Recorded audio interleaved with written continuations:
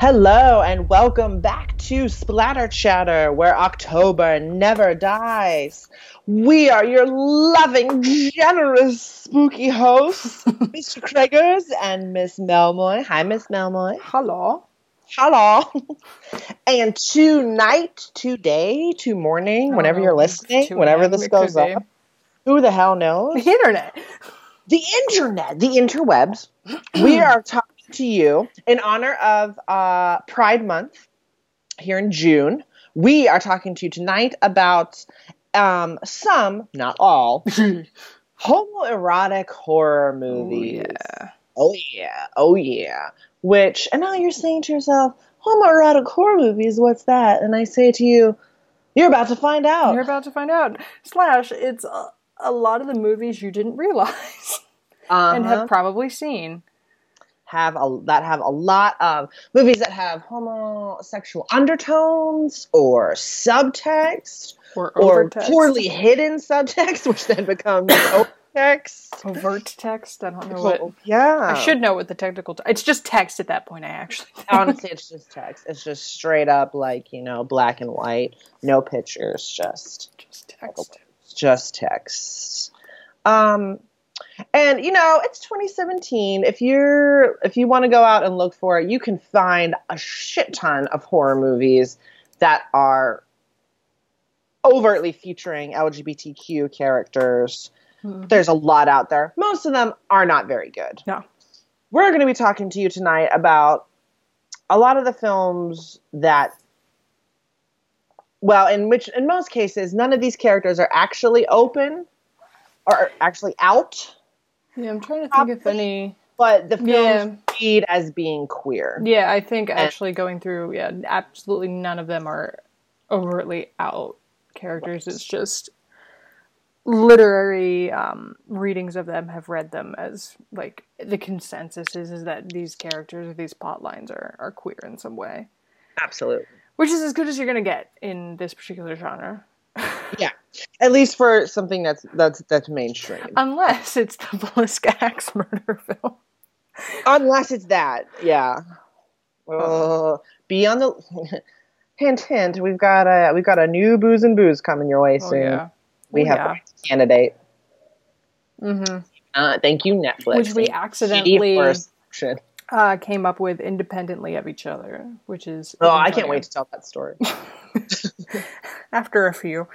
That's right. But before we get into that, do you have any horror headlines? Yeah. Yeah. That's right. Horror headlines. Let me do two real quick. Go for it.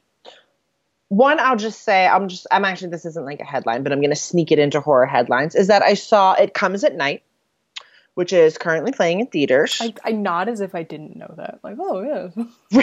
You did nod. You were like, yes, tell me more. And it was good. I really liked it. I think on our last episode, we were talking about critics. Yeah. Versus, general critics versus horror critics and stuff. Yeah. Or whatever. It's getting a lot of mixed reviews from critics and stuff or whatever. But personally, I've heard pretty solid things. Yeah, I liked it. Has a great atmosphere. It's very, very creepy. There's a big sense of dread. It's a slow burn, sort of beautifully filmed kind of, and I love those kinds of horror movies. It's nothing like the way they marketed it. It's definitely a victim of that can go one of two ways too. Yeah, so I think a lot of the more negative reviews are people who went in expecting something else and they didn't get that, so they might be a little upset. So I would just, if you're planning on seeing it, I would say just to be cautious of that.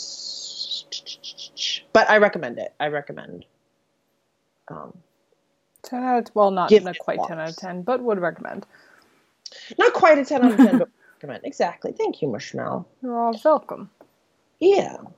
And then my actual piece of news in terms of horror headlines, the show Channel Zero on Sci-Fi, which I think I mentioned a couple episodes back, because I watched the first season and I really on demand and I really, really enjoyed it. It's an anthology horror series where each season adapts a creepypasta. Oh, you mentioned this before, I think. Yeah, and the first season did the Candle Cove creepypasta. Ooh, that's like a Yeah, throwback, like it veteran creepypasta. very much so. One of the first, if not probably not I don't know if it was the first, but an early creepypasta for sure. And they did a really good job. I liked it. They're renewed for a second season, which I believe is filming right now. And they're going to release it around Halloween about the No End House. Okay. I've heard of the No End House creepypasta. I've never actually read it, but they recently, it was either this morning or yesterday, I think it was yesterday, they announced that the third season is going to cover the I Found a Hidden Door in My Cellar creepypasta, and they're going to call the season The Staircase. Okay. So, interesting. I gotta catch up on that stuff. It's pretty good. I suppose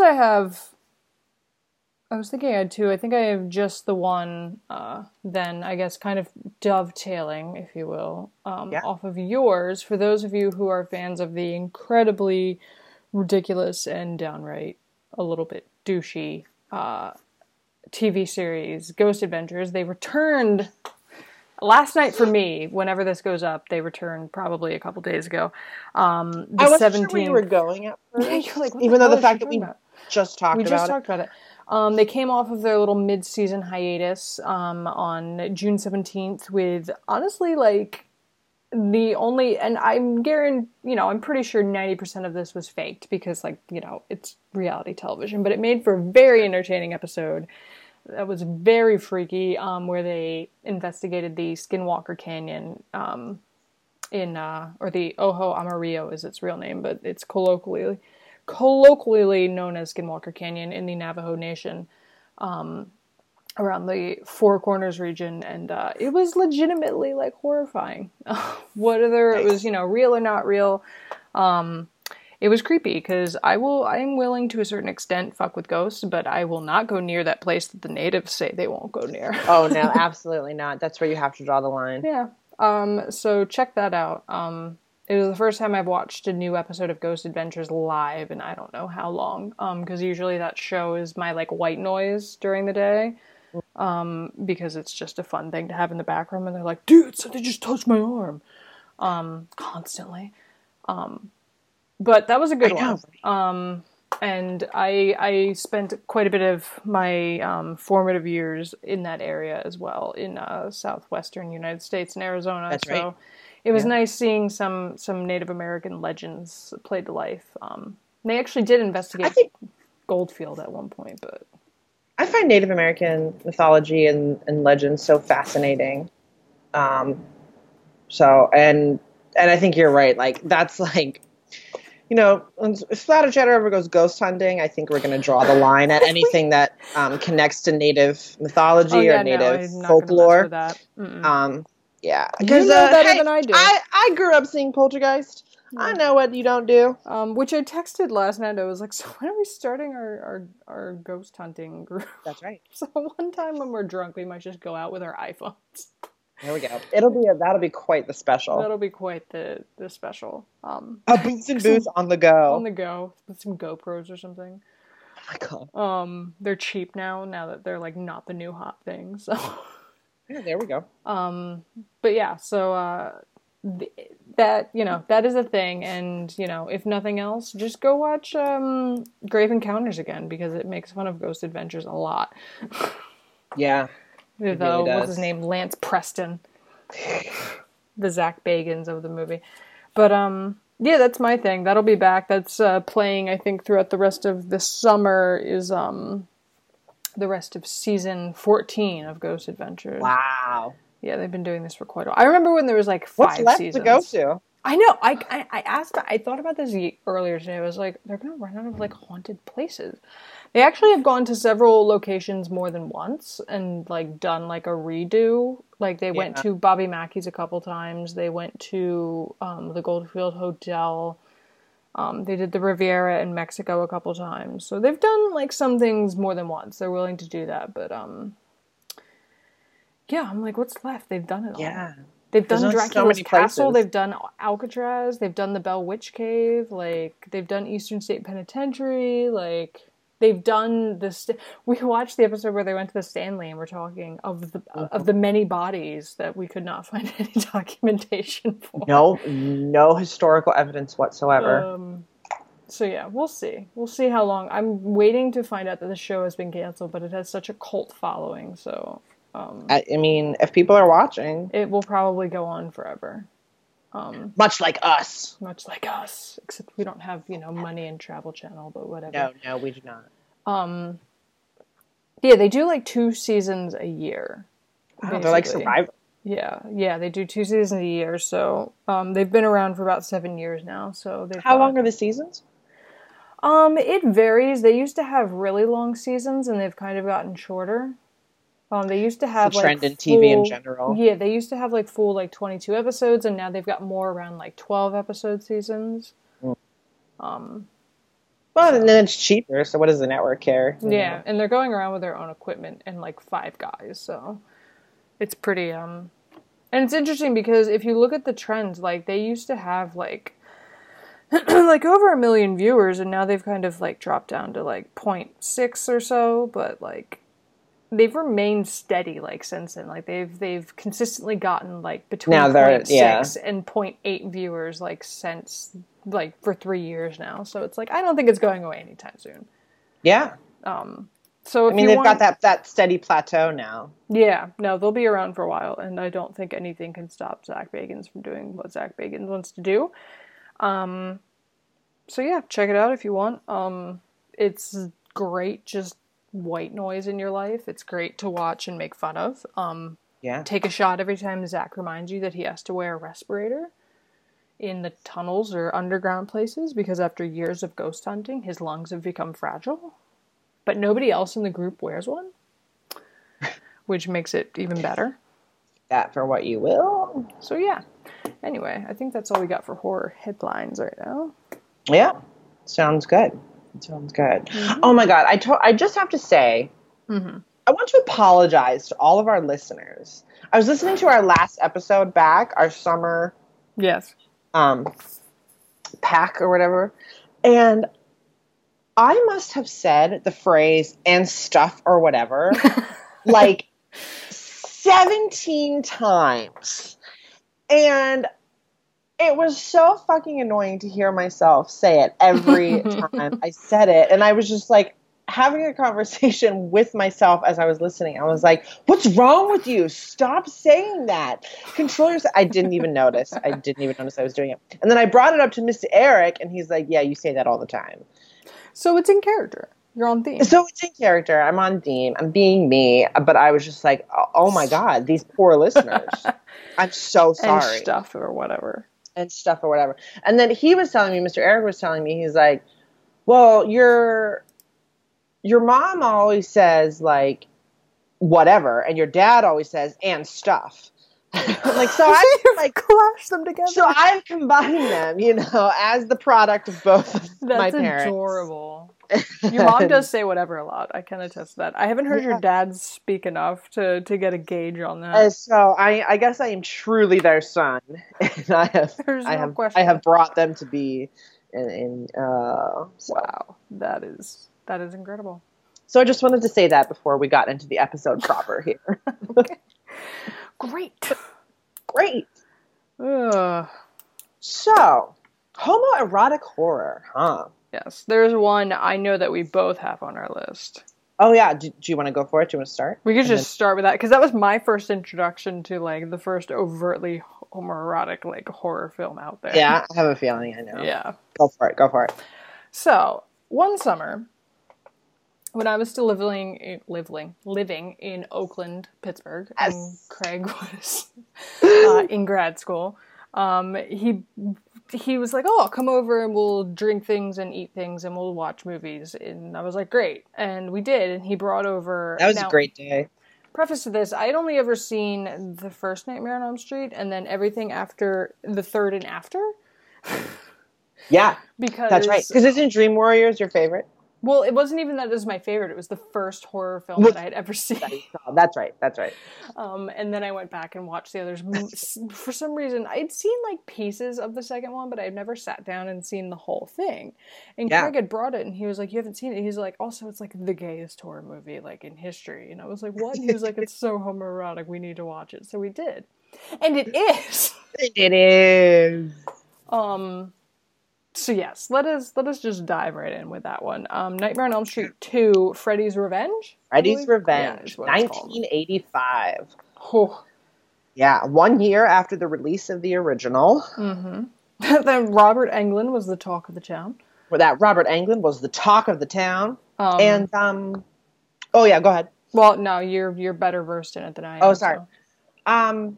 Basically, the premise in our sequel, Freddy Krueger is back, and he spends the entire movie trying to get into a young man's body.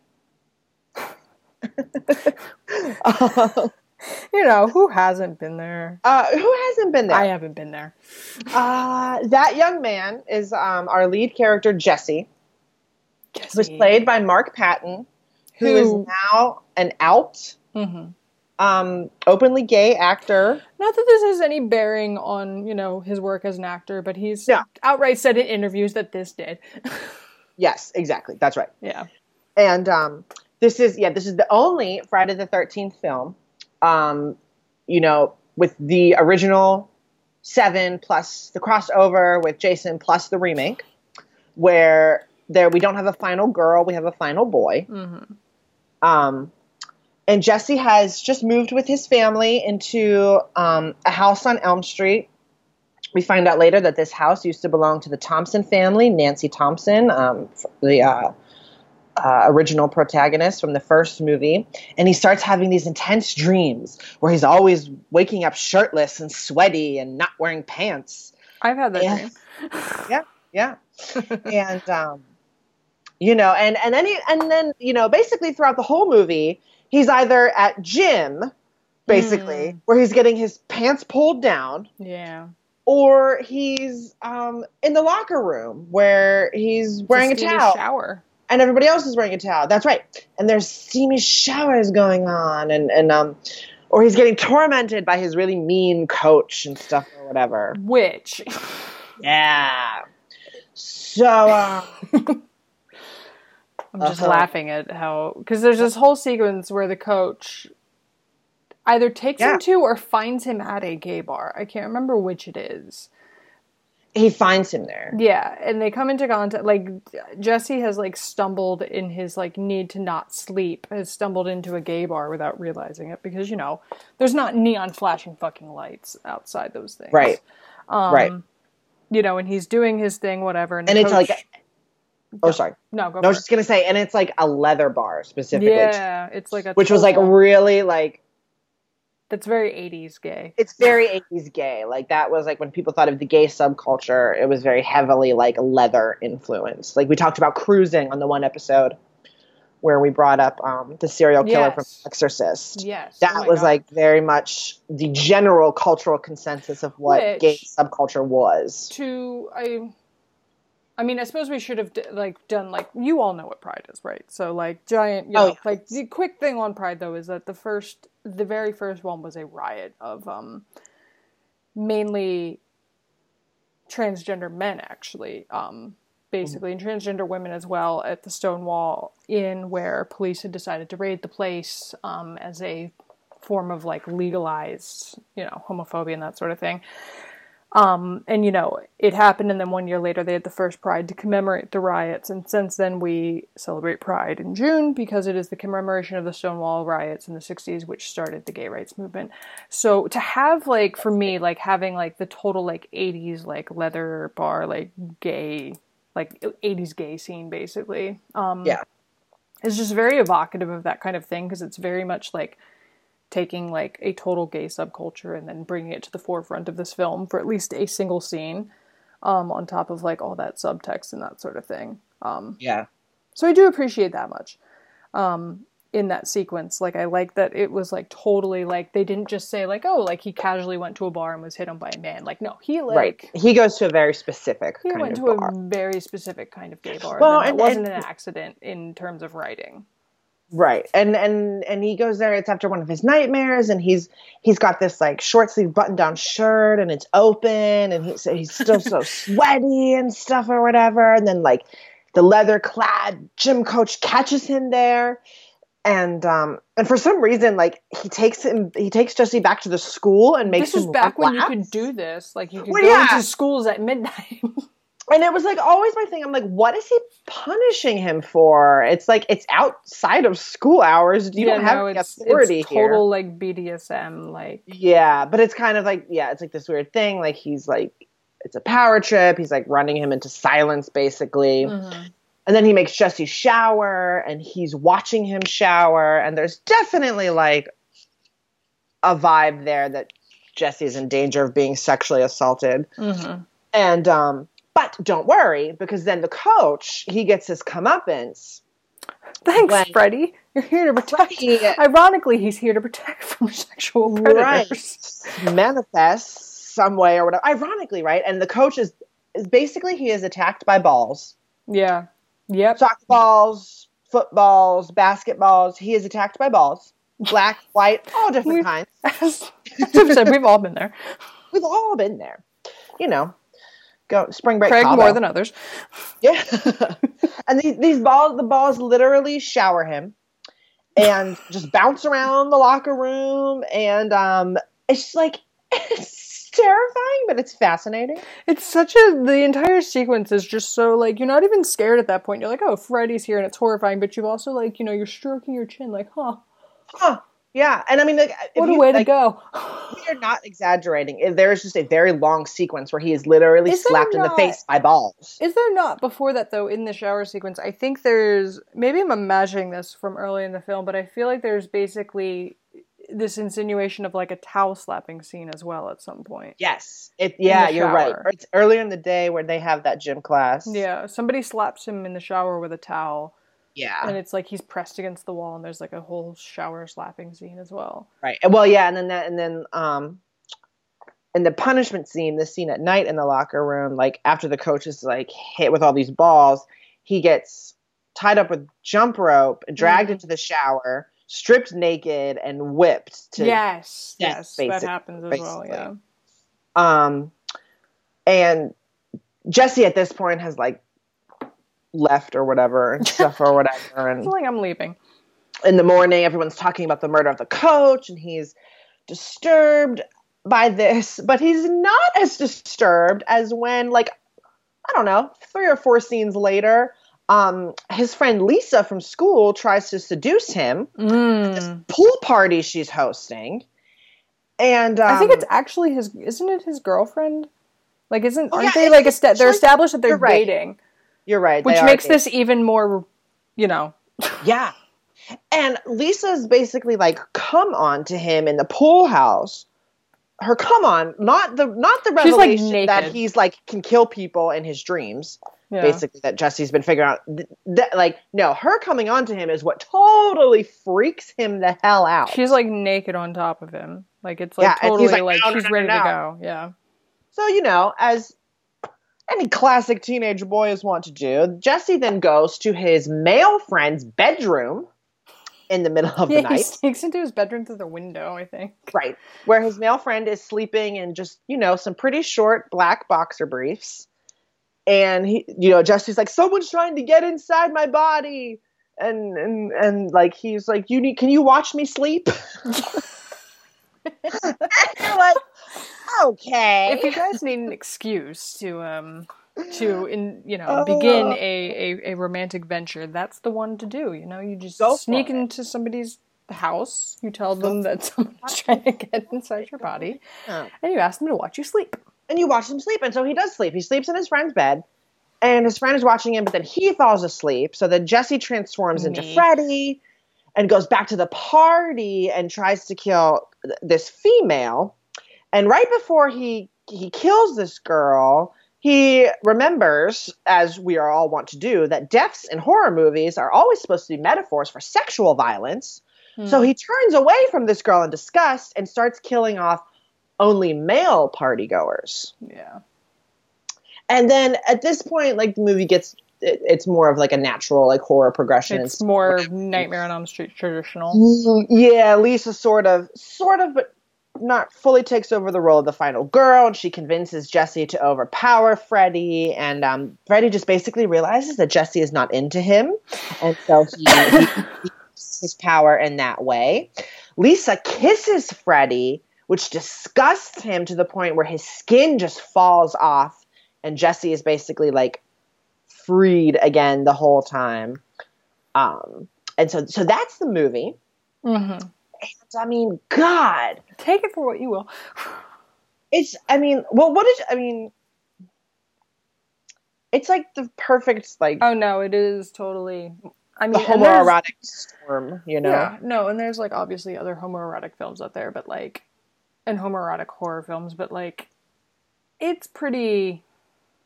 and, you know, this is the thing, and I guess the thing with, like, you know, homoeroticism in horror films is that horror films are, like, a giant metaphor for what scares you. And a lot of times it's for, like, what, you know, sexually or romantically is considered taboo in different ways, especially in the 80s, where slasher films, where it was, like, you have sex, you do this, you do that, you smoke, you drink, you do drugs, you get punished. So, like, to have, like, you know, these kind of somewhat... subtext, but also like very overtly obvious, you know, symbols and motifs. It's like, it's obvious what it's like. You know, this is a kid who's freaking out because he might be gay. Exactly. That's why Freddy Krueger is manifesting at him, basically. Because it's, you know, it's the fear of like vulnerability, you know, manifesting, you know, obviously in this case while you're sleeping and when you're laying in a bed, you're in dreams and that sort of thing. But it's Freddy Krueger in general is just a massive metaphor for, you know, vulnerability, for predation in various ways, looking at the various incarnations of Freddy. So there's no other way to read this film. And if somebody tries to tell you that, they're purposely trying to subvert. Especially because the filmmakers have said, like, they did it on purpose. Like, that was the point of the film. It was meant to be exactly what you thought it was. Yeah. For a long time, the writers denied that. And then they eventually were like, yeah, no. Yeah, no, it's a very gay movie. Because, and it's very gay, and it's very camp, which was very big in the 80s. And a lot of LGBT people at that time and since then have gravitated to camp, and being campy is a very big thing in gay culture and stuff or whatever. And yeah, I think you're totally right. Like, they knew what they were doing. I remember, I don't know if I was an interview with the guy who wrote the screenplay, if it was the director, but they were talking about, like, we knew that young girls would like seeing cute boys wrestle around in tiny shorts. And we also knew that would disturb young boys. Yeah. Because it's all these fears that, like, young men at the time had, and still now, about, you know, being sexually insecure and stuff or whatever, and especially in the 80s, being a gay man in the 80s, specifically in the later 80s and early 90s, was, you know, kind of a mark of Cain. Yeah. Very much so. And it definitely it's homoerotic and it's interesting. It's not great in the way that obviously everything is portrayed. It is not a pride film. It is not a gay pride film. Right. I mean, you have like this. We have this coach, right, who is obviously gay. I mean, he's dressed in leather at a bar and stuff, or at a gay bar, and he's, you know, targeting his male student, and it's it's very problematic and stuff or whatever, but it's also very interesting, and I don't think everybody involved was trying to be as negative as maybe some other more people who had more influence over the film were trying to be. Yeah. But yeah, you know, he's got that big shirtless poster of Rob Lowe in his bedroom, oh no, I'm sorry, that's Lost Boys. Never mind. A different movie. Yeah. But yeah, that's a good one to start with. Yeah, because it is like literally as gay as you can get in So horror films. Except for another one that is also, I assume, both on our list down the line that we watched recently. Rewatched recently. Absolutely. Yeah.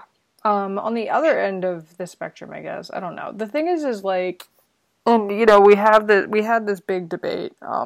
Not we, like we as a society and the internet had this debate, I guess, 2 Oscars ago, last Oscars, whenever, I think it was the last Oscars, when Carol came out, and it basically was snubbed at the Oscars. 2 Oscars ago. Was it 2 Oscars? I can't count. Yeah. I'm always drunk on those nights. I don't remember. I remember what happened with Moonlight. And I remember watching Craig having to delete his Amazon order. I literally dove onto the floor. Remember? Because I did it, and then I just like threw my phone on the floor. Yeah, because Jamie was like, "Your Amazon order," and you were like, "Oh, right." So yeah, Craig has a thing where he collects the Best Picture winners, and he puts them on a specific shelf in his film collection. So when they announced that, La La Land. I was like, what's that stupid fucking movie called? La La Land won. Craig was on his phone ordering it from Amazon so he could add it to his collection, and then subsequently the truth came out, at which point Craig had to delete his order and try again. So that's right. You know, that was fun. It was very satisfying though, because that meant that. Oh no, it was great. Craig and I we were very excited that night. Very excited. But this all being said, that season brought about a couple things in terms of discourse, because basically Carol gets snubbed at the Oscars. Carol, the book it's based on, is called The Price of Salt, which same. Basically is about these, you know, it's, you know, the ultimate sort of like traditional lesbian novel, basically, for a lot of people. It finally gets adapted as a film, and then it kind of gets snubbed, so people were talking about the problems that happen with female sexuality in films and the way it's presented, which is why the next one I'm going to bring up is a little bit problematic, but, you know, it's probably the most of these are. Oh yeah. But it's, yeah, no, this is the thing too with homoerotic horror, no matter who you're presenting, and a lot of times it's presented as a fetish. In this case, that is very much true. The sort of famous and film from 2009, Jennifer's Body. Oh wow, yeah. Yeah, starring everyone's favorite Megan Fox. As well as Amanda Seyfried, which they think we can pretend that Amanda Seyfried isn't Amanda Seyfried by putting glasses on her to pretend she's a nerd. Acting. She's in Twin Peaks. She is. As somebody who's dating a guy who is well below her range of guys she could get with his gross mustache. I've got theories about her. Do you? We should talk about those later. Yeah. Cool. So yes, basically we all know this was kind of like a weirdly like big cultural thing when it came out, but I don't think a lot of people actually saw it as like... I saw it in theaters. But it's like, I don't think as many people actually saw it as like we were led to believe by like how popular it was absolutely to not. talk about. You know what it was, and you know what it was? I can't take credit for this joke, but it actually might be a Family Guy joke. It was exactly like Buffy the Vampire Slayer. It wasn't popular. Entertainment Weekly said it was popular, but it wasn't. Yes, that is a Family Guy joke. Yeah, no, that's the thing. It's just like, it's not popular, but people said it was popular, so everyone talks about it. And a lot of people talk about it even though they haven't seen it. Yeah. That being said, if you haven't seen it, you basically know what it's about, because it's not very deep or twisty. Basically, this is like the weird fetish fantasy, right? And this is kind of the situation is that this is a film made by men for men, less than it is about, this is straight men I'm talking about, by the way, less than it is about like expressing female sexuality or various female orientations or identities you can have in terms of like the queer spectrum. That's not what this is. This is straight men making films for other straight men. For sure. You know, it was directed by a woman, which is nice, but it was written by a man. It was produced by 3 men. You know, so it was edited by a man. So, not exactly representation here, right? But basically, the story is that Amanda Seyfried, who, again, we're led is supposed to be some sort of nerd, and that's another fetish, too, like the secretly really hot girl under glasses and pigtails, right? Yeah, the sexy librarian. Yeah, so Amanda Seyfried is our sexy librarian. Which is me. Which is Craig. Craig is also a sexy librarian. I will one day be a sexy librarian. That's right. Pretty soon. Pretty soon. December 2017, be there, kids. Anita Lesnicki, whose nickname throughout the movie is Needy, is basically our sexy librarian. Living in Devil's Kettle, Minnesota is the name of their town. That's right. But basically, it's one of those frame story things where you start at the end, she's in an asylum or whatever, and is like retelling this story. Basically, she has this friend, Jennifer, of the aforementioned body, who's this popular teenager, is Megan Fox. She's obviously super amounts of male gaze everywhere, you know, like just totally like the opposite of her, but she befriends her, and it's like that's another fetish too, where you have like the really hot girl and the really like dorky girl. Like this is literally a long drawn out porno without any of the sex actually happening. Right. Because it's fetishization and it's fantasy, because like, I mean, to think that like, you know, be open-minded, anything stuff or whatever, but high school is a very cruel place, and there's lots of rules, and as much as we try to change things, most of the times high school students like Megan Fox's character are not friends with high school students. Like Megan Fox would be friend with Amanda Seyfried, but not Amanda Seyfried's character as portrayed in the movie. That would but basically what happens is they go to Jennifer convinces her friend to go to a party one night, or a concert, I guess, one night, and they ended up like getting separated, and when they get back, there's a fire, like there's like this whole crazy shit happens, and they get separated, and when they get back together, like things are kind of weird. Jennifer's acting weird.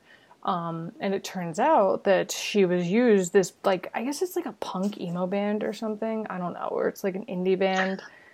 Who the hell knows? I don't know. But basically they decide they're going to use her, like, during this fire during the concert as, like, a virgin sacrifice in the woods. But because she's not a virgin, surprise, it goes awry. And it ends up killing her. And she comes, and, like, a demon succubus, like, inhabits her body.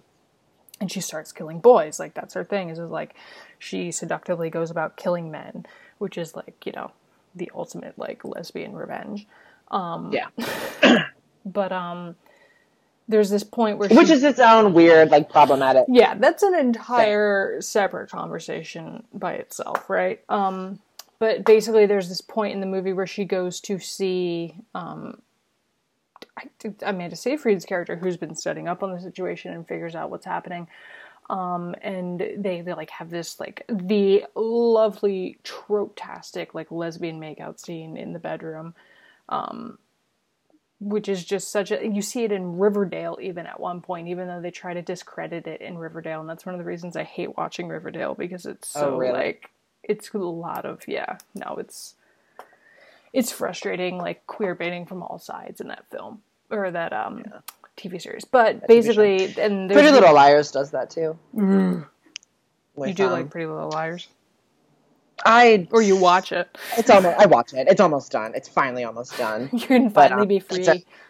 People get a lot of mad with Emily and Allison and the way that their relationship has played out, because it's a prime example of queer baiting, and it's not cool. And it's even worse when, you know, you've got these filmmakers and these TV execs and these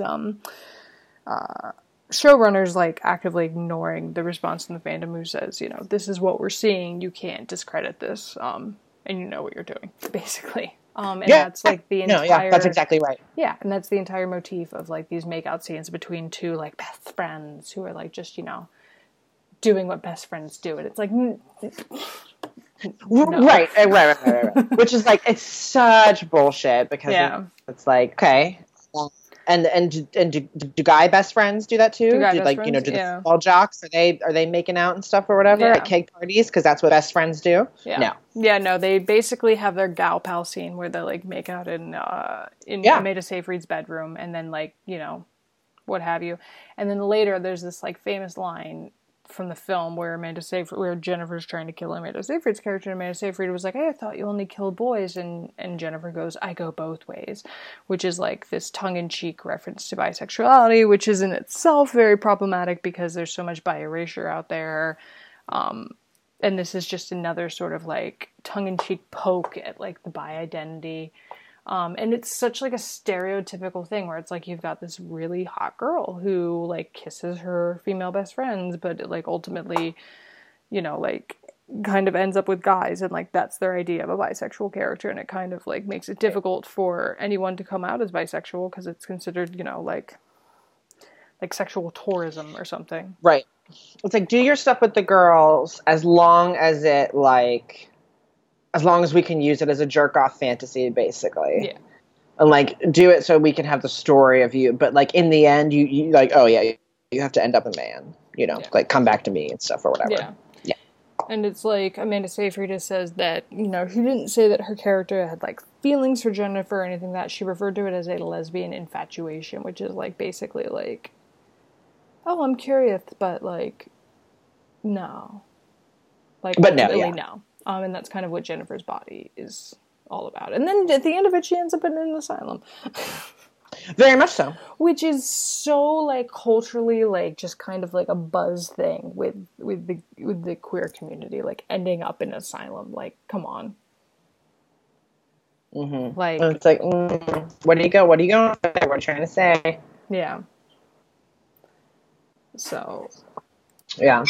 It reminds me, if you've seen the original Cat People from 1942, there's a very similar story with Simone Simon. Ooh. And yeah, that's right. Yeah. Has become well, she not only became a scream queen because of Cat People, but a horror, specifically a lesbian icon and stuff in horror. Nice. But yeah, it's Jennifer's Body wasn't the first to do a very problematic story like this. Oh no, this goes back to like the 1800s. But I've got examples. But it is like, yeah, it's just a really a big one that people talk about. It's going to be a big one. Yeah, and I like that you brought it up because people do talk about it so much, and I'm like, why?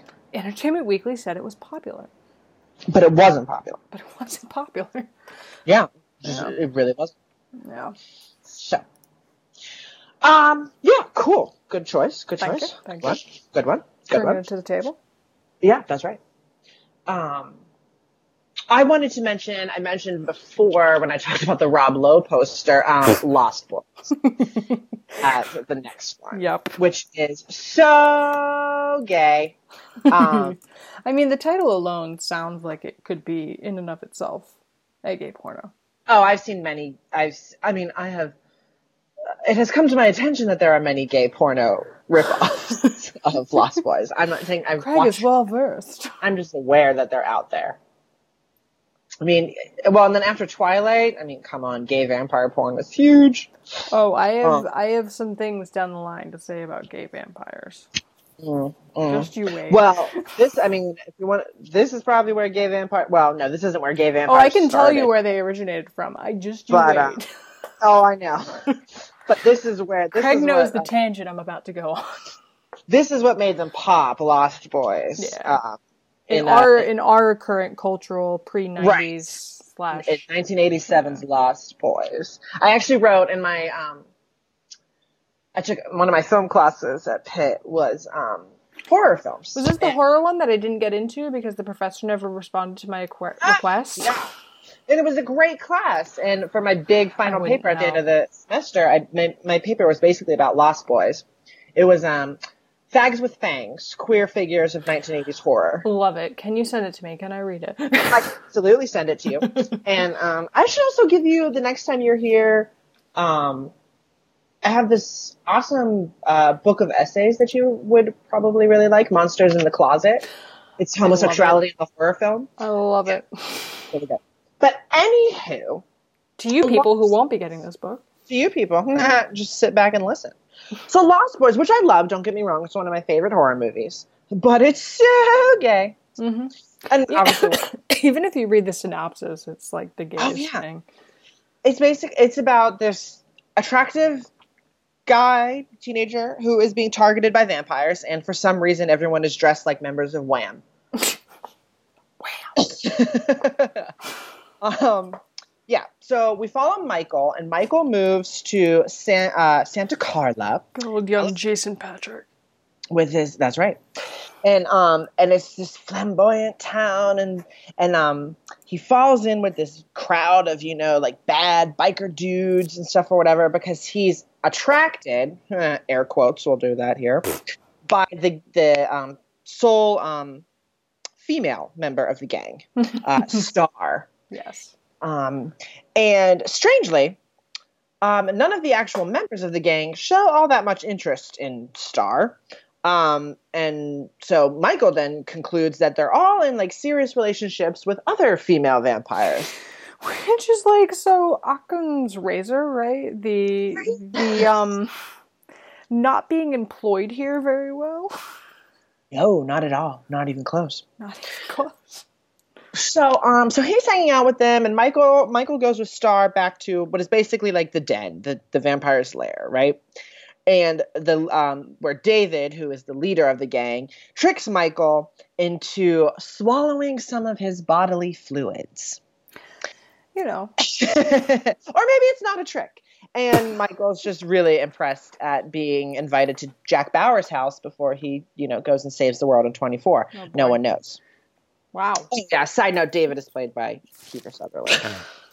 Son of. Yeah, that's right. So basically, like, shortly after this, Star is just sort of like phased out of the movie. She's like nowhere to be seen. And Michael is like trying to demonstrate his loyalty to Vampire 24 by jumping off bridges and telling his family about his new lifestyle, like, because he comes home with a single ear piercing, which is supposed to like mean he's a vampire now. Okay, but the single ear piercing thing of the 90s, like, I'm sure it was before then, but this is when I became aware of it. Yeah, that's right. And his younger brother is like, starts commenting on his older brother's new ward, like, it's like you're like a young Elton John, and everyone's like shocked by it. And there is a sex scene with Star, but it's very, very rushed. And it was basically just to pull tension away from the obvious like sexual chemistry between Michael and Vampire 24. Vampire 24. But it's not enough, because then there's there's the moment where Michael, when Sam is the younger brother, he opens his older brother's, not at all metaphorical closet. Mm-hmm. And there is this giant poster of Rob Lowe, just like half shirtless and sweaty and sexy and stuff or whatever. And you're just like, wow. What a time the 80s were. So, like, if anyone's doubting, like, the total obvious of, like, people opening closets or coming out of closets, like, literally in these things as being metaphors for these things, it's literally how Ellen came out in the 90s. Yeah. On her sitcom. She walked out of a closet on the show. Mm-hmm. So, it's, like, a thing.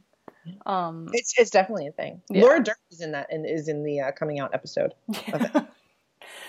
Not well before that hair as Diane. Right. As Diane. Yeah. And so, Lost Boys and just the whole aesthetic, right? Like, there's waxed chests everywhere and, like, pastel shirts. Beautiful young male vampires. Beautiful young male people with moosed hair and And you You brought it know, up, like even with Buffy, like there was hints that there were like even the male vampires like in the groups like had things. Like there's a point where the character Angelus kisses another male vampire like on the forehead. And like they've said in interviews, like in their minds, like in terms of like the way they portrayed the past of the characters in the show, like they've done stuff because vampires are they've done kinky stuff. people.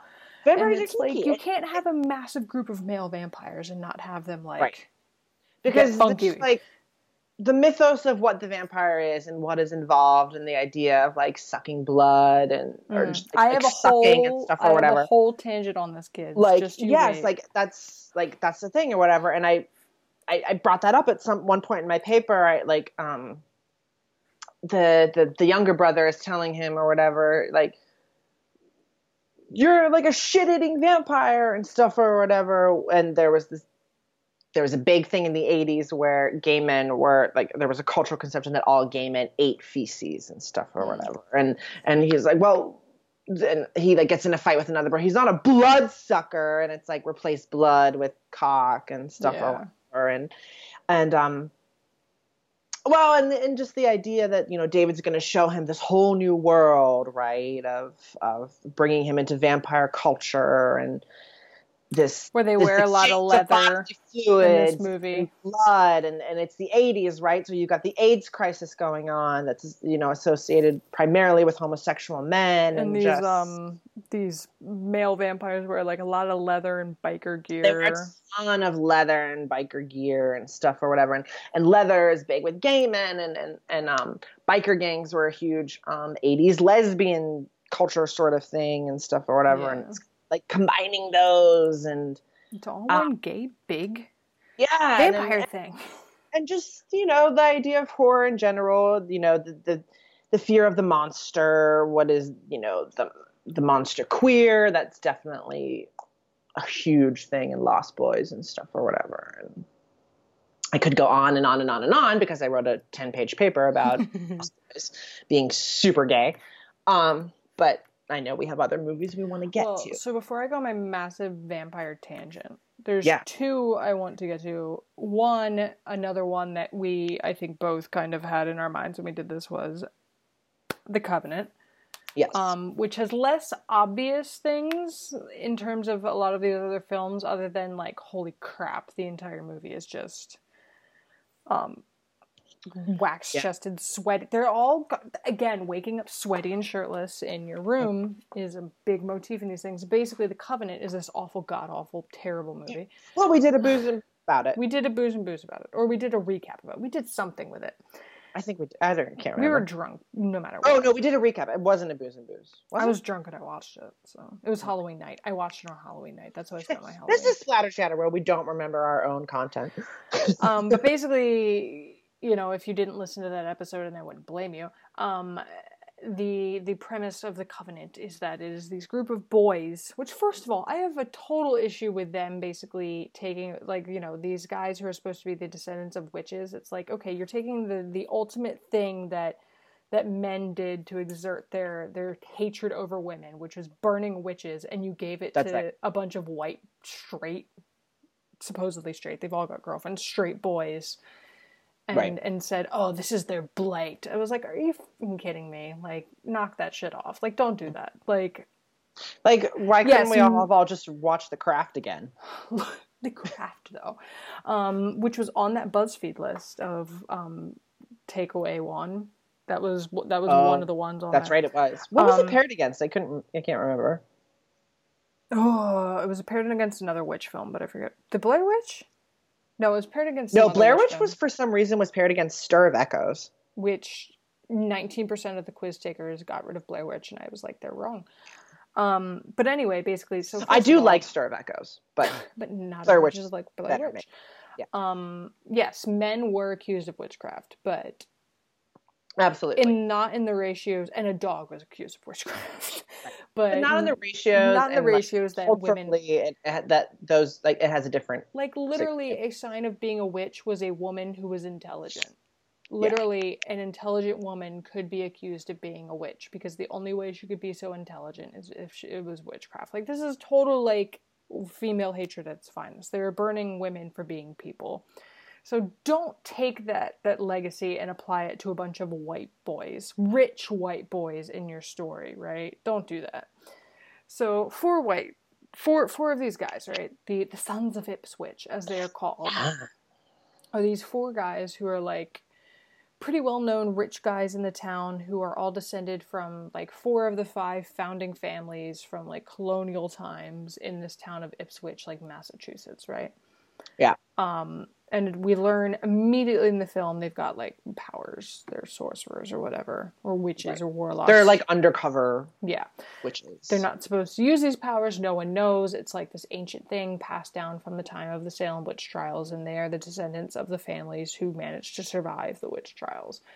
And they meet this guy, Sebastian Stan. Now, if you're casting Sebastian Stan in a film, there is a 75% chance the character he's playing is going to be a gay man. Based on his repertoire, he's played a lot of... He got a huge reputation, especially early in his career, as playing gay characters. Like, is he gay? See, this was the thing. As far as I know, he's not, but I don't know his life. He could be.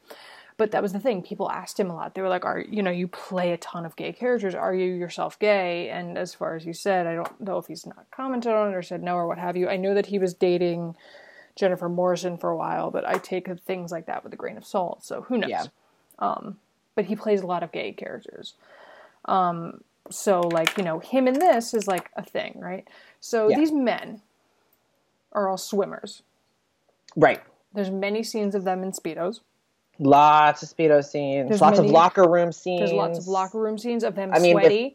They're naked. There's nudity. There's nudity. There's a scene where Sebastian Stan in the locker room has his shirt is open. He's got his button up and his tie like hanging around his neck. He's not quite dressed and his shirt is open and his chest is just covered in sweat because he just got out of the shower and his hair is all wet. And he's like half dressed and he's talking to his buddies who are like in towels and stuff, right? Like it's just very homoerotic. Absolutely. And there's scenes where the main character whose name I don't remember any of their names. They're all like Chad to me. I don't know. I know. I can't do it either. Colleen knows. Yeah, Colleen knows. That's so and so. That's this and this and this. And I'm like, what the fuck? I have a theory that she secretly likes the movie. For sure. Hi, Colleen. Hi, Colleen. But the main character like wakes up constantly and he's sweaty and his like waxed chest is covered in sweat and he's shirtless. And it happens to a couple of the other guys. Because like we've done that thing like how in the 80s everybody had waxed chests and then like in the like late 2000s we like circled back, or even the early 2000s really it's fading out now, but like everybody had waxed chests again. Yeah, it's a thing. So like there's all this like imagery and there's this scene where Sebastian Stan like takes the whole forehead kiss a step further and like literally kisses like the core, like almost kisses on the mouth, the main character. He kisses him on the cheek, but it's pretty close. Well, doesn't he kiss him on the mouth later? He might. I don't know. That's when I took a shower when you guys he's like, to that scene. He's like got like incapacitated and he's like, oh, meet me here or whatever and stuff or whatever. And he kisses him basically on the mouth and leaves his dorm room where he's left him. But like above all the the imagery and the motifs of that, it's like the entire like general like idea of it, right? It's like this group of men who secretly meet about their witch identity. And they're being told not to use it because, it can be dangerous to use it overtly and they have to keep it a secret and all this other stuff. Repress it. And it's just a total massive gay metaphor. But then when you're an adult, it's especially going to be unleashed and it's going to be crazy. Like they turn 18 and they turn crazy powerful at Unleashes. They're also all in boarding school. And like, it's clearly like this idea that like, okay, once you're an adult, you can move away, you can live the life that you want to live and stuff or whatever. And they're all in a prep school, so there's that like cultural ideology of boys in prep school. You mentioned the swimming, right? The swimming competitions and tiny shorts and the naked brawl in the locker room, one bro calls another bro gay, so they start throwing punches and like there's that everybody cute little like face slapping that they do where they like like cutely like slap each other in the face to be like, oh hey bro, like, or like making fun of somebody or teasing somebody by like tapping them on the cheek and stuff while they're shirtless, and it's like, all right, like we all know what this looks like. And then at the end, the two guys have a massive, like, fight in a rainstorm with their powers. Yeah. Because the one wants the other They're one's literally power. throwing white globs at each other. Yeah. I mean, that's what that fight scene is. Yeah. So whatever. Like, Oh, while a girl is like hovering off in the distance, like there's a literally female. she's to the side. Yeah. Yeah. But I mean, like, but then, like, the best line, like, when he's like, "How about I make you my wiatch?" Yeah. And I'm like, really? Are we gonna? He basically should have been like, "Yas, queen." Like, let's do this. We're gonna fight it out. Happy We're birthday. gonna fight it out. Let's do it. It's literally like a gothic version of RuPaul's Drag Race by the end. I can say it. You can't. Listen, unless you're gay too. That's how it works. That's how. So the Covenant's super gay. Yeah, it's super gay. Yeah, it's kind of one of those ones where like it's not subtle at all, but like you can't figure out, like, were you trying to do something in terms of LGBT? No, the minute whatever, because I think it's meant to appeal to young women. Yeah. No, it's 100% Like young straight- another fetish thing, right? Like the idea of two guys, like two hot guys, like being on top of each other in different fashions. Like that's totally a teenage girl fantasy, and that's what they're trying to appeal to. But the entire film does very much feel like a metaphor for like a underground LGBT group of specifically gay men, like at a boarding school, right? Like that's how it plays. So it's interesting. Like I'm interested to, you know, because it's like you can see it both ways. You can see it as a metaphor for being forced to stay in the closet because of like family name and like, you know, societal pressures and that sort of thing, or you can see it just totally as like a teen girl fetish fantasy. Absolutely. So, jury's kind of out on that one in terms of whether it's positive or negative. Did you have? Oh, sorry. What were you gonna say? No, I was just gonna ask what your deal on it was. Well, my thoughts about it are, you know, I don't think it actually does anything. It just is. Yeah. With like, if it was trying, like, if it's hard to think that they couldn't have been conscious of all the homoerotic. Yeah. But again, I think subtext going on, but they don't do anything with it. No, you and know? I think if they're conscious of it, it's in the terms of this appeals to teenage girls, teenage straight girls, right? So because I think that's what it was for. He ends up with, you know, the teenage straight girl at the end, stuff or whatever. No one involved is actually the police never question them. They drive off.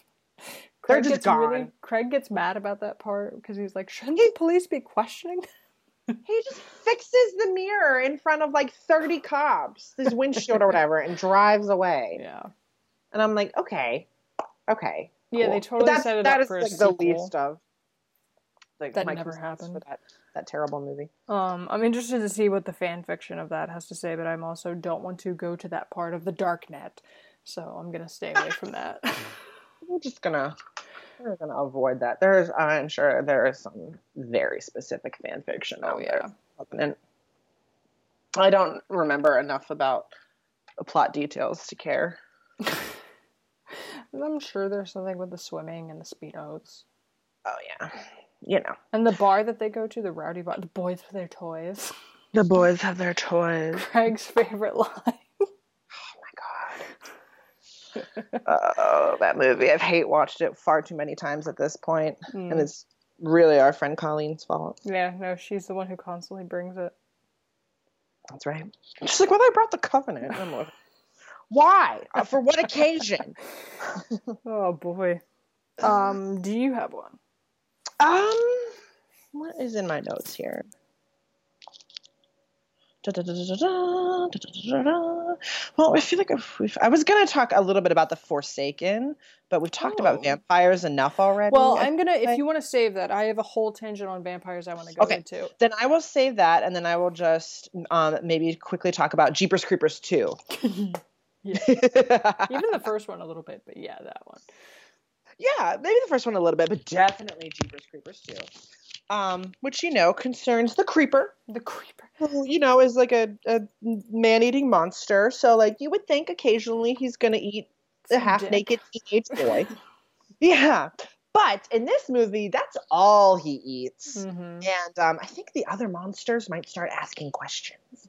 At the you know, the conventions and stuff. Yeah. I mean, well, even the first time we meet the creeper in the original movie, he's preying on a young boy. Who's got a lovely little stomach tattoo. Yeah. And then now we're in the second one, and his targets are a bus of mostly shirtless high school football or basketball players. I can't remember. The point is they're muscled, shirtless The men. point is the muscled high school jocks and stuff or whatever. They sing this whole song about like the fighting cocks and stuff or whatever. Like the three female cheerleaders are just sitting at the front of the bus, just kind of like bemused and bewildered. Then the bus breaks down, right? There's a flat tire because of like the human body part ninja star thing. The shuriken is what they call it in anime. Well, there you go. There you go. So then the boys, while the driver is like, well, we got to fix this. We're in the middle of the nowhere. So then the boys get off the bus and they do what anyone would do. They take their shirts off and start tanning on the roof of the bus. I do that all the time. Don't you constantly do that? I do that. I go on buses and I tan. And then if they're not doing that, they're participating in really long sequences where they all piss together. Like out in the field. That is my favorite homoerotic trope is when guys get together to piss. And then accuse each other of being gay while they're pissing next to each other. It's that and the group wank is the other great one. The group wank, the circle jerk. Yeah. Which I have never, ever met anybody who has ever participated in that in real life. Never heard about it. Never got invited to one. Pretty sure it's not something that anyone actually does, but who the hell knows? Nobody wants to do that. I'm not judging. More power to you. If you are a listener and you've participated in a circle jerk, please let us know it's real.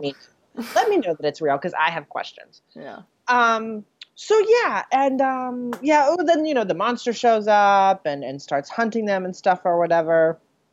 And then there's a couple people get killed, like the adults get killed off, and there's still a lot of accusing each other of being gay for some reason in the middle of all the murder. And then there's the part where the creeper shows up, and he licks the glass while he's looking at some of the boys that he's I do that picked often. up on his scent, and he winks at them. And then it's just it's the most terrifying orgasm face Craig, you've is ever that seen. not how you got your boyfriend was? Well, yes. Confession. I climbed up to Eric's balcony and just pressed my face against the glass and just started licking it and winking at him until it worked. Excellent. And eventually he was like, okay, let's do this thing. It works. Yeah. There's a lot of shirt ripping off of the young men, and the corpses are always half naked and very provocatively thrown on the ground and stuff or whatever. And the one female character, she's a main character. She's having these strange visions and stuff or whatever, but she's not actually in danger because all of the victims are the boys. The people, there's people talk about swinging dicks and stuff or whatever. Same. So it's very much just this whole creepy old monster preying on young boys, taking this place into a whole different territory. It is definitely what was intended. I feel like I can say that pretty confidently for this movie because Victor Salva, the director, sort of follows in the footsteps of past questionable sexually inclined directors like Woody Allen and Roman Polanski, and that Victor Salva was accused and eventually convicted of having sex with an underage boy in the late 80s. And even on the set of this movie, he was not allowed to be alone with any of the child actors while filming. Yikes. I mean, Yeah. So it's, and it makes it a little uncomfortable to have that knowledge and watch the movies now. Yeah. But, yeah. Yeah, real there sort was of creeper on set, I suppose. he made this whole other movie. I think it's Clown House, I believe, about a young boy, like a 12-year-old boy, who spends most of the movie in his underwear, being terrorized by clowns. And there's a lot of stuff out there that he may have abused that boy on set, and it's kind of very uncomfortable to read about. But well, it's not unlike too, like watching The Exorcist and knowing that anesthesiologist was killing gay men while filming The Exorcist. yeah, It's very uncomfortable sometimes. so yeah, and there's not much to say. Like, I mean, it's pretty surface level in Jeepers Creepers too. Yeah, well, and this is part of the thing with horror too. It's like, yes, it's evident, but it's evident in kind of disturbing ways, in kind of the disturbingly truthful ways that these things sometimes manifest. Yeah, Don't worry, Craig and I are going to bring you the gay horror extravaganza story one day. that's right. Where all the gays live and everything's great except for the horror. Right. We're going to kill all the straight people. Yes. It's your turn. So yes. Yeah. Oh, sorry. Well, no, I was just going to say, if you were done, I had one more before we get into our vampire tangent. I mean, aside from, and like I mentioned at the beginning of the episode, if you want to find them, there's tons of B-movie lesbian vampire films and gay, yes, there is. Gay horror films. There's the 1313 series, which is always just a bunch of True Blood is a ripped massive gay men in their underwear facing various monsters and stuff or whatever. There's Ginger Snaps. Has definitely also has a Canadian lesbian horror film. Yeah, some lesbian undertones there. But yeah, and I had The Forsaken, which is also a vampire film. So save that one for turn these over to you. 5 seconds from now. I'm just going to point out The Haunting. Cool. Oh yeah. Based on I didn't think of The Haunting. Well, it's kind of very subtle in the sense it's not so subtle in the book, but it's kind of not played that way. Like, it's kind of a side note in the movie. The Haunting, based on Shirley Jackson's novella, The Haunting of Hill House, where basically this woman who's like this very lonely, reclusive bachelorette woman who's like living with her sister who is married. So she's kind of like, the idea is like she's like the lesbian, unmarried, middle-aged spinster, goes to join this paranormal group that she saw an ad for that are investigating the Hill House. And this woman with her, Theodora, who's like nicknamed Theo throughout the book and the movie, is the only other female in the house, and she's very charismatic. She's described as very gorgeous, very like worldly, and she's like constantly just kind of like on top of our main character, like physically and emotionally. They have adjoining rooms. They're constantly with each other. At one point when something scary happens, she runs into Theo's room and they kind of are cuddled together they fall asleep, like cuddled together and holding each other the entire night. So everyone's kind of read Theo, who's like no mention of a husband or anything like that ever in the story as possibly being like a lesbian character. Obviously we can't ask Shirley Jackson what the case is on that, but basically people have read Theo as being, because she's given kind of a masculine name. She's charismatic, kind of like seductress type character. So that's the thing. Yeah. And it's going to be, they're adapting it to a Netflix show. They are. I'm optimistic about that. Yeah. So I'm excited. They'll do good stuff. So the big thing here, again, we got a trend of long episodes, but it's fine. Fine. The big thing, obviously, if you're talking about homoerotic horror, is going. Wait, real quick. Before, this is your vampire rant? Yes. Yes, okay. I thought of, I'm not going to really talk about it, but it has to be mentioned, and I don't know why I didn't write it down earlier. The Talented Mr. Ripley, which is a beautiful movie. Mm-hmm. A really interesting kind of horror movie, very, very psychological, very subtle sort of horror in that sort of Silence of the Lambs 7 kind of vein. But super gay. And I think I didn't think of this before because there's more of an overtly gay storyline with, Matt Damon's character. Damon, yeah. Very, very drawn to Jude Law's characters and the naked bath and the changing and the beach scenes. And he's clearly has romantic affections for Jude Law's character. And that drives the bulk of the story. But I just wanted to mention that because it exists. It's just not subtext, but it is very homoerotic because that is part of the story. Nice. I like the it. end. I'm in favor of it. But yeah, so if you're talking about homoerotic horror, there's one trope that you cannot escape that is like the grandparent of all homoerotic anything, which is vampires. Damn right. As we mentioned quickly, with Lost Boys, gay and lesbian vampires are like the natural state of vampires. Basically, quick recap on the vampire, right? And I learned this in, I never took the vampire class at Pitt, but I learned this in a folklore class that touched on vampires a little bit. Basically, the idea of the vampire. I never took the vampire class either, but it was very hard to get into. Because, it never worked out, I think. Well, it was hard to get into, too, because even if it did work out, like, everyone was trying to take it. Yeah. There's famously a vampire class at Pitt, and it's famous because people bitch that you're paying $300 a credit to take a class on vampires, but it's worth it. Anyway, so folklore class. Basically, the idea of a vampire is kind of evolves, right? So it starts in, like, the Middle Ages, what have you.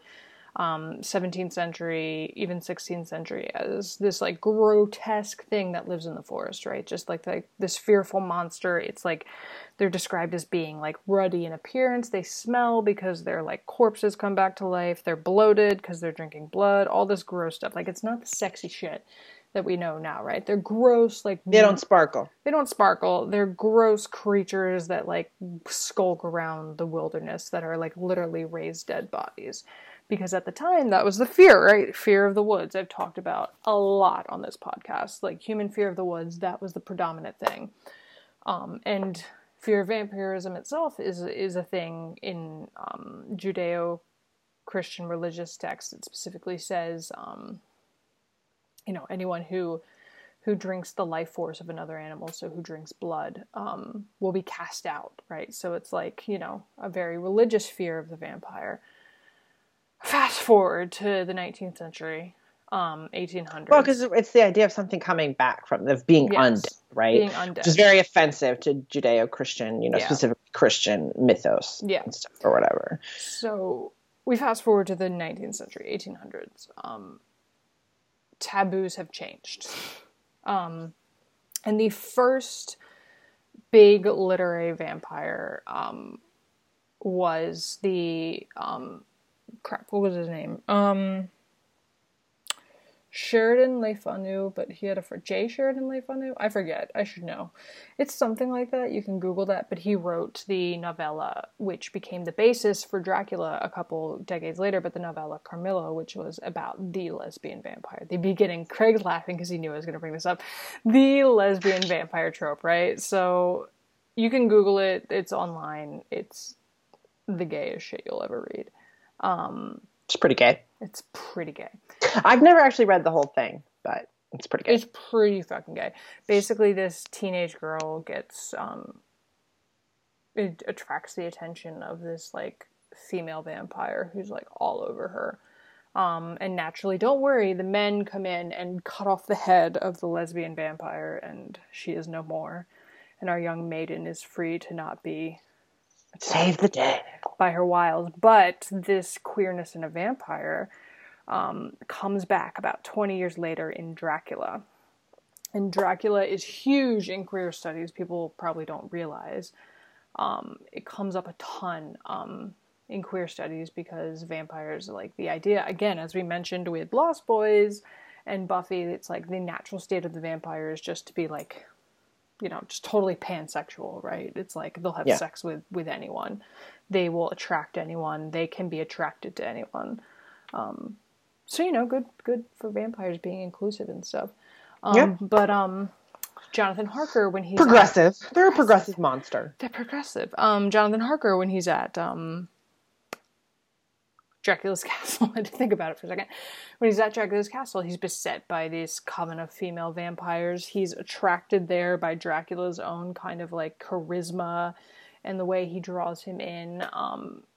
You know, so you've got just these like very like, it's like, and that's the thing, right? So that was the taboo at the time, was sexuality, especially like queer sexuality, because like, believe it or not, like these things did not appear in the 80s when suddenly everybody decided to start paying attention to them. Like, yeah.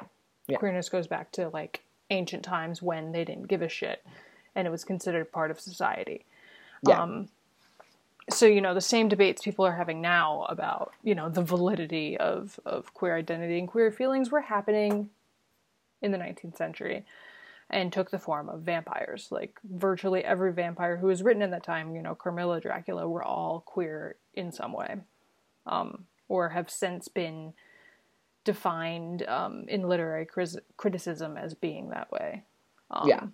You fast forward some more, you get to the vampire Lestat, who I don't like talking about a lot because Tom Cruise. I had written Interview with the Vampire earlier, but decided to move on. Yeah. Basically, it's just like every vampire movie, basically. Every has vampire movie erotic subtext. It's gay, yeah. You get to Buffy, which has its own issues with the way it portrays vampiric sexuality, or sexuality through the metaphor of the vampire, but like the character played by David Boreanaz, the Aurora Boreanaz, and James Marsters' character, like, is written that their relationship is very like sexually charged, and at one point one kisses the other, and it's like a thing, right? And that's like, because that's like expected of vampires. And you get to True Blood where people are making out, and it's like just the entire, if you're going, they're doing a bit more than making out on True Blood. There's, you know, there's stuff. But it's like the entire like history of vampires, the vampires. I wanted to say vampiric, but stopped. Of vampires in literature, in film, in anything, is like sexual taboo in every form possible. So if you want some kind of inclusive horror trope or horror character that deals with anything to do with homoeroticism, it's the vampire. Vampire. That's where you're going to find your best bet. Did you want to say anything about the Forsaken with that? Well, I'm just thinking about like how so many of the movies we mentioned involve a monster, right? Mm-hmm. And just this idea of like the monster queer, this sort of like thing to be feared, this sort of beastly thing, like something that can take over, something that involves like bad blood or something like that. Or thinking of a couple of like werewolf movies where like something like literally it comes out like from inside you, transform into something else or whatever. It's really, really interesting that so many homoerotic horror movies involve the transformation into a monster or the threat of a monster. Because most of these homoerotic movies are homophobic as well. Oh yeah, no, and that's the thing. Even with Carmilla's, like, it's considered like this massive like homophobic piece of work that was then reclaimed by like the queer community that said no, like, we're going to turn it into what we want. And it's had a couple adaptations. It had a recently very popular adaptation in the form of a web series. You know, so it's like, and that's the thing too. It's like you can look at these things and say, okay, these are problematic, but you can also take them back. And say, okay, if you're going to do this, you're going to do this my way. Or, you know, you can rewrite sort of the way the story is interpreted. Which, you know, isn't always, you know, easy or great, but, you know, that is a thing, right? And there's certain horror tropes that you can use to do that. It's like, okay, it's like in horror, it's like you've got the queer monster, like there's this gay panic and that sort of thing. Or, you know, you can take that and make it, you know, part of a larger story. You know, that's not the monster. It's, you know, the taboo of society saying that that should be the monster, right? So. Right. It's interesting. It's fascinating to look. There's a whole world out there of study into these kinds of movies. It's really interesting. Mm-hmm. Yeah. Indeed. I am It's funny because it's, there's a ton out there. I am personally fresh out of gay horror. Yeah, I mean, I can think of like other ones that are like truly gay horror, like Hellbent or Gay Bed and Breakfast of Terror. I'm not saying these are super quality horror movies, but they exist. But again, they're more like they're straight up gay horror movies. And if you want to write a gay horror movie about like brunch. Yeah, exactly. What things that go wrong at brunch? Things that go wrong, which is a lot. Horrifying. The reservation didn't go through. Oh, it turns out they don't do bottomless mimosas anymore. It's right. They're out of mimosas. They're out of mimosas. Out of orange which juice. Which actually happened at a restaurant I worked at on Father's Day. We ran out of Prosecco. Ugh. Rough day. So I didn't get a tip that day. Oh, it is Father's Day. Oh, yes. Today is Father's Day. That's right. I have to call my dad. I don't have to call my dad. I talked to him the other day, but and stuff. As we've learned that John likes to say. But that's right. I hope I haven't said it that much this episode. We'll see when I listen back. I don't think you did, but I also am attuned to the way you speak, so who knows? Who knows? Yeah. The hell knows? Who the hell knows? Who the hell knows? But yeah, kids, so yeah, get your pride on. Check out some. Maybe a little better than some of the people in these movies fared. Yeah. But, if you want to sit around with your friends, have some drinks, before your night out. The sweaty-chested men who are pretending not to be that. Sweaty-chested men or like, heavy-breathing female friends being gal pals. There's all kinds of different stuff you can check out. What we recommended, couple other things we didn't get to talk about. It's really interesting to look at like homoerotic or homo like subtext horror movies like during the time of the Hays Code. Ooh. Like when I was like Cat People in the 40s and some of the other ones from the 50s. Like it's interesting to see how they got away with it then. No, and that's the thing is like I feel like there's such an idea that like the idea of an out gay person or like homosexuality in the social consciousness is a new concept, and it's not. Right, well, the 80s. Yeah, well, the 80s, but my point is even before that, like, this was still a thing people were discussing, and we're discussing in the same way they are now back in the 1800s. Right, it's just how did they do it? Like, what was culturally acceptable to talk, how could you talk about it? Like, I could just be like Sappho and literally invent the lesbian. Yeah, it's fine. Do that, Like, I think of Rope a lot, which is not a horror movie, but it's a Hitchcock movie. And the way that Hitchcock codes the movie that, I'm trying to think of Fanny Granger character and the other character are lovers and stuff or whatever. Yeah.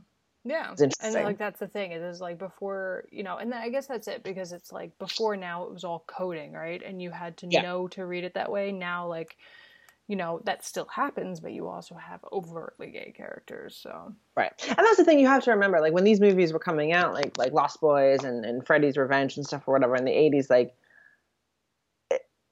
most people, not everybody, because, sheltered America in the 80s, but most people, if you were worldly enough, you knew what was being said.